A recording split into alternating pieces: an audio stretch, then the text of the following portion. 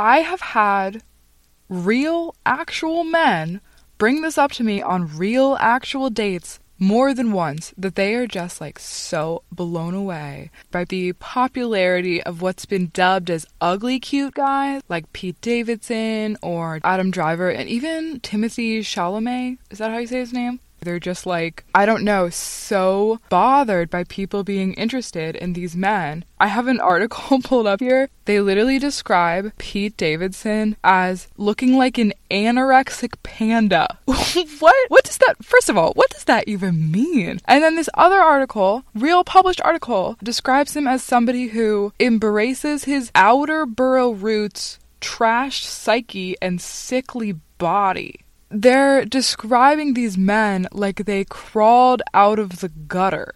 I can't stop hearing people be like, I don't even know why a woman would like them. They're just like, they're not even good looking. They're literally these ugly ass dudes. And like, they just, I don't know, like, they're so weird. And like, I don't know, if you want a weird guy, that's fine. But like, I don't know why you would. This is supposed to be a win for men, right? Like, these guys are doing it for all of you, because while they do fit a lot of conventional attractiveness standards, they're not like, you know, 6'5" and like an athlete who like throws 400 pounds around every morning to get his like 20 abs. You guys should be rooting for a win for the dudes. These are guys who are like relatively attractive, funny, friendly, and are getting women. It turns out the standards are actually like being a nice person. That's like pretty much the top thing. I think you all think these guys like Pete Davidson and this type of guy would have been the, you know, wimpy, nerdy, scrawny kid who is like getting shoved in a locker, and you'd be the tough guy looking on and cheering. And it's like, newsflash, motherfucker, like, you wouldn't have been shoving him in a locker. These are the types of guys that like maybe grew into their attractiveness or found their style later on, whatever. But like, if you were to go back to high school, these are the types of kids who were just friends with everyone. Didn't have maybe a specific like clique or group that they were with all the time, but they were just like friendly and always there like cracking jokes in class. All the teachers would yell at them, but not be actually mad at them because they're entertaining. They would generally make the situation more fun for everyone, and like the type of person that could just kind of float between all the groups and hang out with whoever. And people were always like, oh, that's just old Pete doing his thing. You're looking at these guys and you're like, they're so hideous. And I'm like, they look like an average guy. Like, have you looked at yourself? Like, you are not the one shoving this guy in a locker. You are not the one who is about to be like on the cover of GQ. So you can stop with your fucking judgment, because this is supposed to be a good sign for you and for other men, that you can be like a normal kid and you could still bag Kim Kardashian. Kim could date anybody she wanted on the face of the planet, of any gender, probably. Except for my dad, who's not a Kim Kardashian fan, and he would probably politely decline. So, sorry, Kim, if my dad was next, you're gonna have to take him off the list.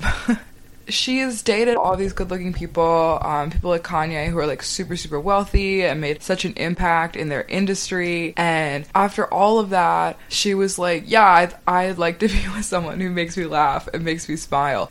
I really respect that for her, because at the end of the day, like, is that not what we all want? To just go home and know that the person you're with can put a smile on your face? So yeah, next time you are on a real actual date with a real actual woman, consider that if you are rooting against men finding happiness in a relationship and being their authentic self without like adhering to some external standards, maybe your taste needs to change. So if you're not getting laid, it actually might not be because of your looks or your height. It might actually just be your personality.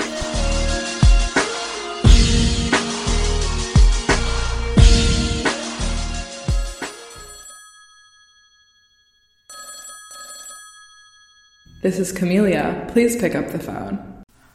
A while ago, I was visiting a friend, and she had the idea that we should go hang out at her friend's house, and like, her friend has a pool and a hot tub, So I was like, that obviously sounds great. Sign me up. We'll go hang out. But her friend was actually like going to be late to whatever time we had planned and was just like, go ahead. I'll let them know you're coming. Like, just like go ahead without me. So we were like, okay, if you're sure, like we'll just, you know, show up to your place. So my friend and I show up, and so we're like heaving and like pulling all of the like tarps off of this hot tub and like mashing every button to try and get it going. Let me tell you, the only way I can think of to describe the vibe of this hot tub, it was like a very pimp hot tub, if you can picture that. It was like a huge hot tub. It was not made for like a group of 6. It was made for a group of like 15. There were lights on the inside, but they would like flash rainbow colors. So it felt like we were in a music video shoot the whole time. So we're like laughing at this, like all of these things that we now can't turn off. Like we got jets shooting, we got these lights strobing, and we're just like hanging out there in the hot tub having a nice time. And then the person whose house we were at, their parents came out to say hey to us. And then they just stayed to talk for so long, telling us about their lives. And like, maybe that makes sense for my friend, but like, I've never met them. And I'm just like, oh my God, like your daughter's going to the soccer championship for 10-year-olds, like go Dragons. My friend mentions that I'm about to graduate. And this is where the conversation really took a turn. Before this, we had really mostly been talking to the mom. So the dad all of a sudden turns around and he's like, oh, you're graduating. Good for you. What are you getting a degree in? And I was like, oh, thank you. I'm, getting a degree in computer science. And he was like, computer science? That's very smart of you. It's a very good industry. It's a great place to be. So do you have a job? And I was like, oh, yes, sir. I'm very fortunate. I do have a job and I'll be moving up to DC for it soon. He's like, very good. You've got a job right out of school, and you've got a place to live, and that's a really big deal, and that's how everyone should be. Everyone should be following this model. I mean, really, that's what all citizens should be. Instead of moving to our country and not paying any taxes. And I was like, whoa, what? Have you guys ever had that? Like, you think you know where something's going, and then someone throws like a political curveball in, and you're like, oh my goodness. He's going on and on about how I am, like, upholding society's standards in a way that no one knows how to do anymore, and no one is working hard for their success, yada yada. And I'm like, oh shit, I've become this man's anti-liberal role model. And I was like, how do I take back what I said? I don't want to be that. I don't know how to tell you, like, I don't want to be this example of, like, pulling myself up by my own bootstraps, because I don't think I am that. And the whole time this conversation is going on, I'm talking to this person's dad that I've never met in a bikini in this hot tub that's flashing colored lights all over us. Not all my experiences telling people about what I'm doing with my life post-grad go that badly, but I will say that I've noticed the more of these kind of generic, so what are you doing, conversations I've had, that adults are really weird about giving advice post-grad. They'll talk you up for so long and be like, that's wonderful that you're going to be getting your degree. How are you feeling about working? Like, you're not going to have school anymore. You're going to have to support yourself. If you say anything positive at all, like if you're like, oh, I'm excited, or it'll be a challenge, but I'm still looking forward to it, then all of a sudden this like gargoyle inside of them comes out. It just like unfurls its wings, and all of a sudden your like Aunt Patricia is like, oh, you think it's gonna be fun? You're looking forward to it? Newsflash, bucko. You have to pay your own bills as an adult. Things don't just come easy anymore. And it's like, oh my God, Aunt Patty, like, I know. If you thought I was so stupid, then I don't know how on earth I managed to make it through all of these years of school. But I've seriously heard it over and over again. It's this money thing. Like, somehow we, as children and then teenagers and then young adults, didn't notice that every single adult around us fucking sustain themselves with their own money. I know that. Also, a lot of people pay their own rent, bills, food, car, gas through college. And some people start doing that in high school as well. And it's like, even if you didn't at those ages in high school or college, like, you obviously saw that people were, and you understand how money works. And with job advice too, they're like, you know, you have to work really hard at your job and make sure that people don't think you're slacking off. And I'm like, oh great, I thought I was gonna enter my first full-time job ever and just, like, I don't know, not do anything. Like, why would that be what you would think? I have had relatives remind me that I should not be wearing shorts to the office or showing my stomach or cleavage. I know that. I couldn't show stomach or cleavage in high school. People have been talking to us about, quote unquote, the real world forever and ever and ever, and how much we have to prepare for it. But, like, the real world is the whole time we were growing up too. And we understand what a dress code is, and we understand what bills are, and we understand that you have to work hard for things that you want. I just think that we should be given more credit for the stuff that we had to do to get this job. Like, you all think I'm qualified enough to get into college, get my degree, graduate, get a job, but you don't think I'm intelligent enough to understand how money works, or how deadlines work, or how offices work. And you know we are doing a lot of research for this because that's what our generation does. We Google shit. That's, like, truly our generation's one talent. Other generations, like, survived a war, or pushed for political change, or fucked up the environment for the rest of eternity. But us, we are good at Google. Here's the thing though, what generation are we? For people who are like age 20 to 25, we're in this weird limbo. I don't know if we technically count as millennials, but I really don't think we have the same experiences as the rest of Gen Z. You didn't grow up without technology, but you grew up as technology was really emerging and becoming a part of everyday life.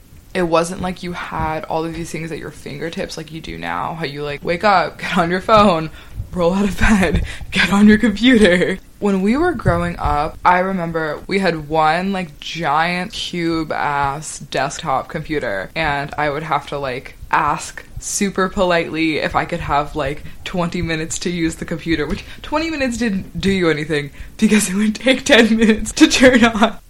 And then by the time we got to high school, like, obviously technology was really prevalent and everything had completely changed, and everybody had a smartphone and everybody could, like, text really easily and FaceTime, and, like, all of this stuff was coming out, and social media was also everywhere.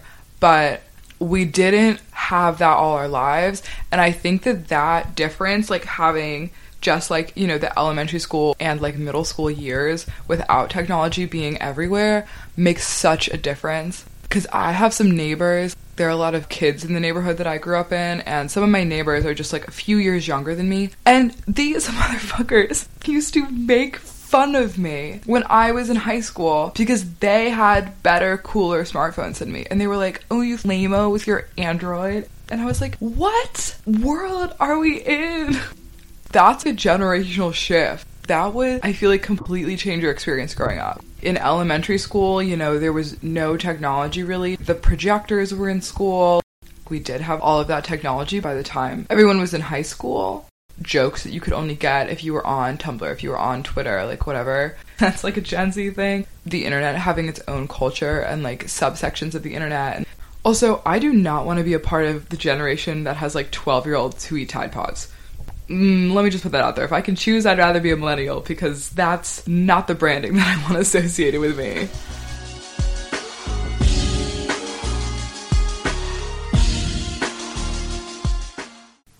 Friends, strangers, beloved listeners, it's that time of year.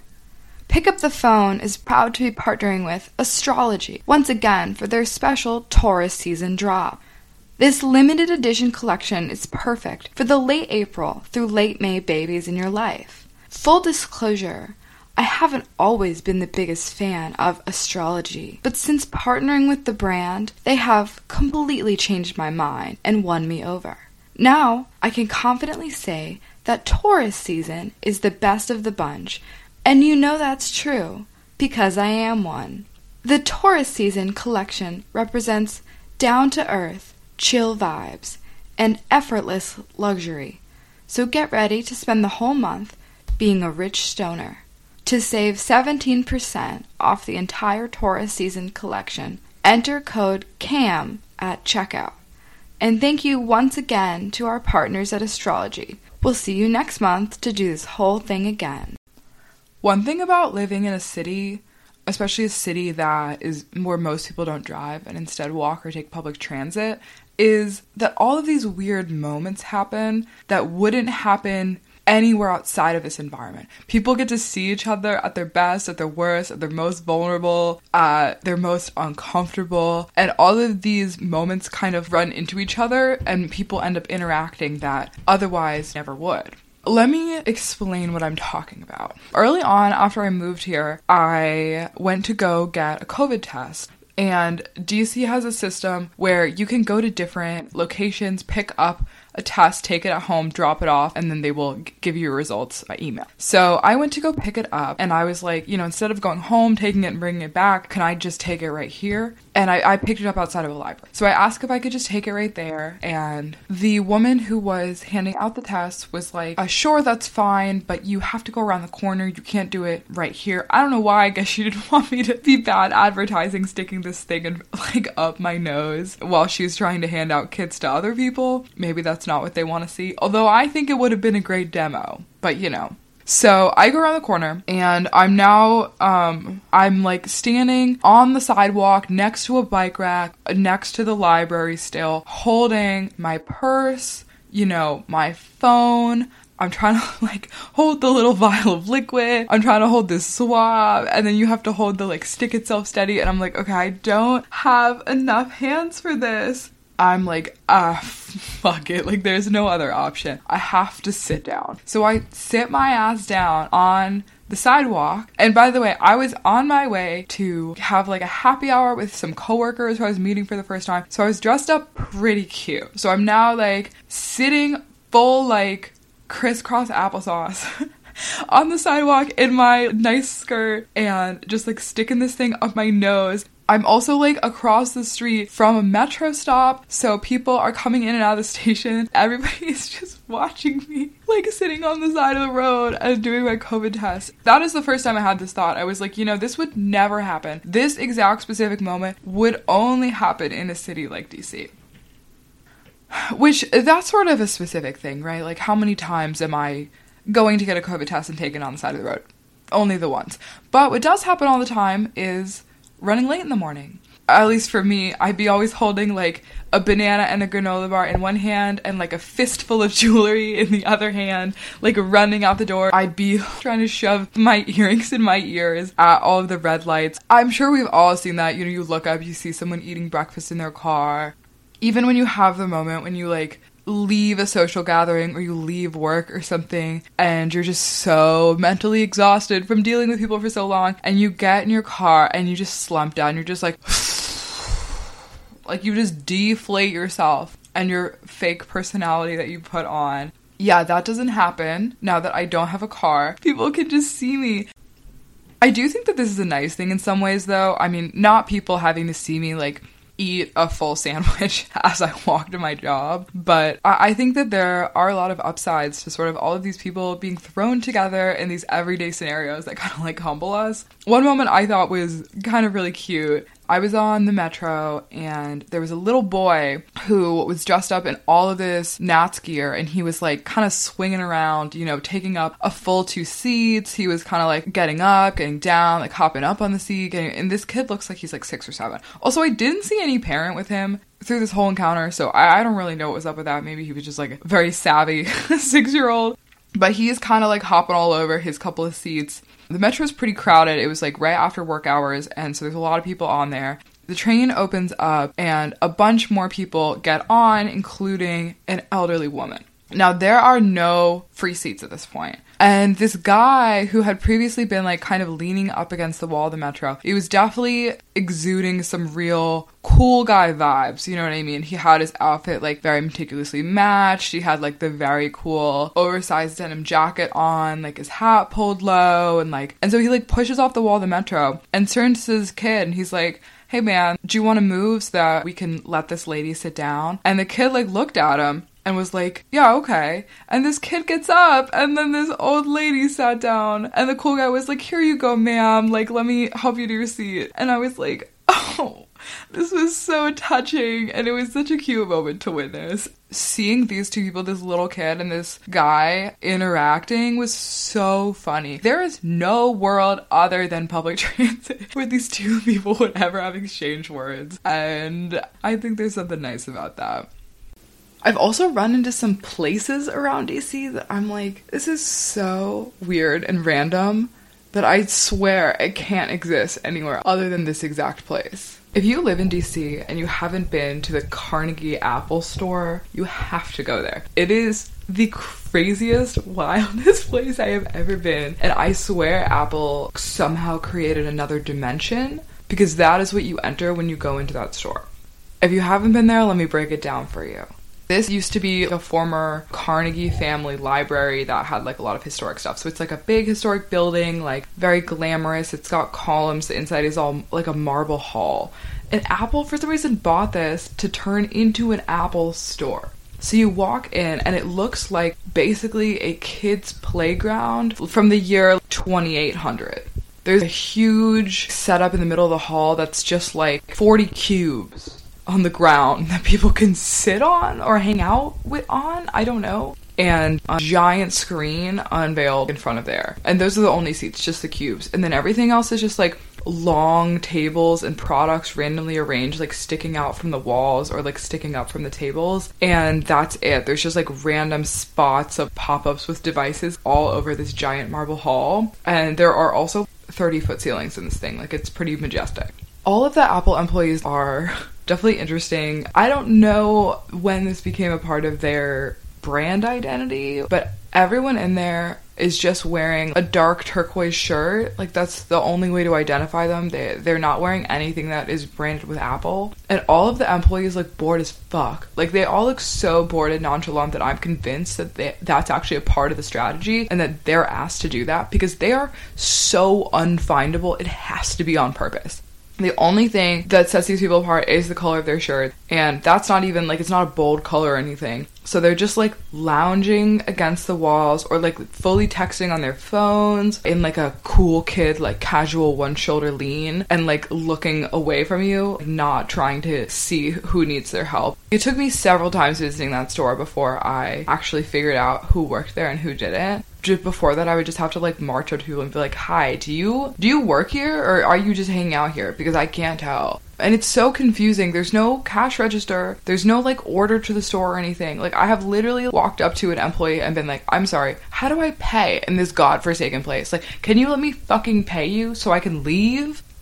I would just love to know what the thought process behind this was. I think it's Hotel California vibes where they're like, okay, everyone, team meeting. I want you to go out there and be the least amount of helpful you possibly can be. Don't help anybody. Do not look and show people around the product. Don't say anything about them. Don't let them pay. Don't point to where you're supposed to go, where the entrances and exits are. We will have no labels on anything, just random products on random tables and cubes for sitting. And hopefully the people that come into the store to just buy themselves a replacement charger will get so lost and confused that they will have to stay all day and end up buying way more than they wanted to. Or we'll just recruit them to work here. Maybe that's where the employees come from.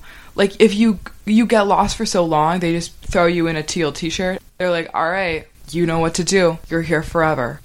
Oh my god. Did I just crack the code? You've reached the voicemail of Camellia. Please hang up and dial again.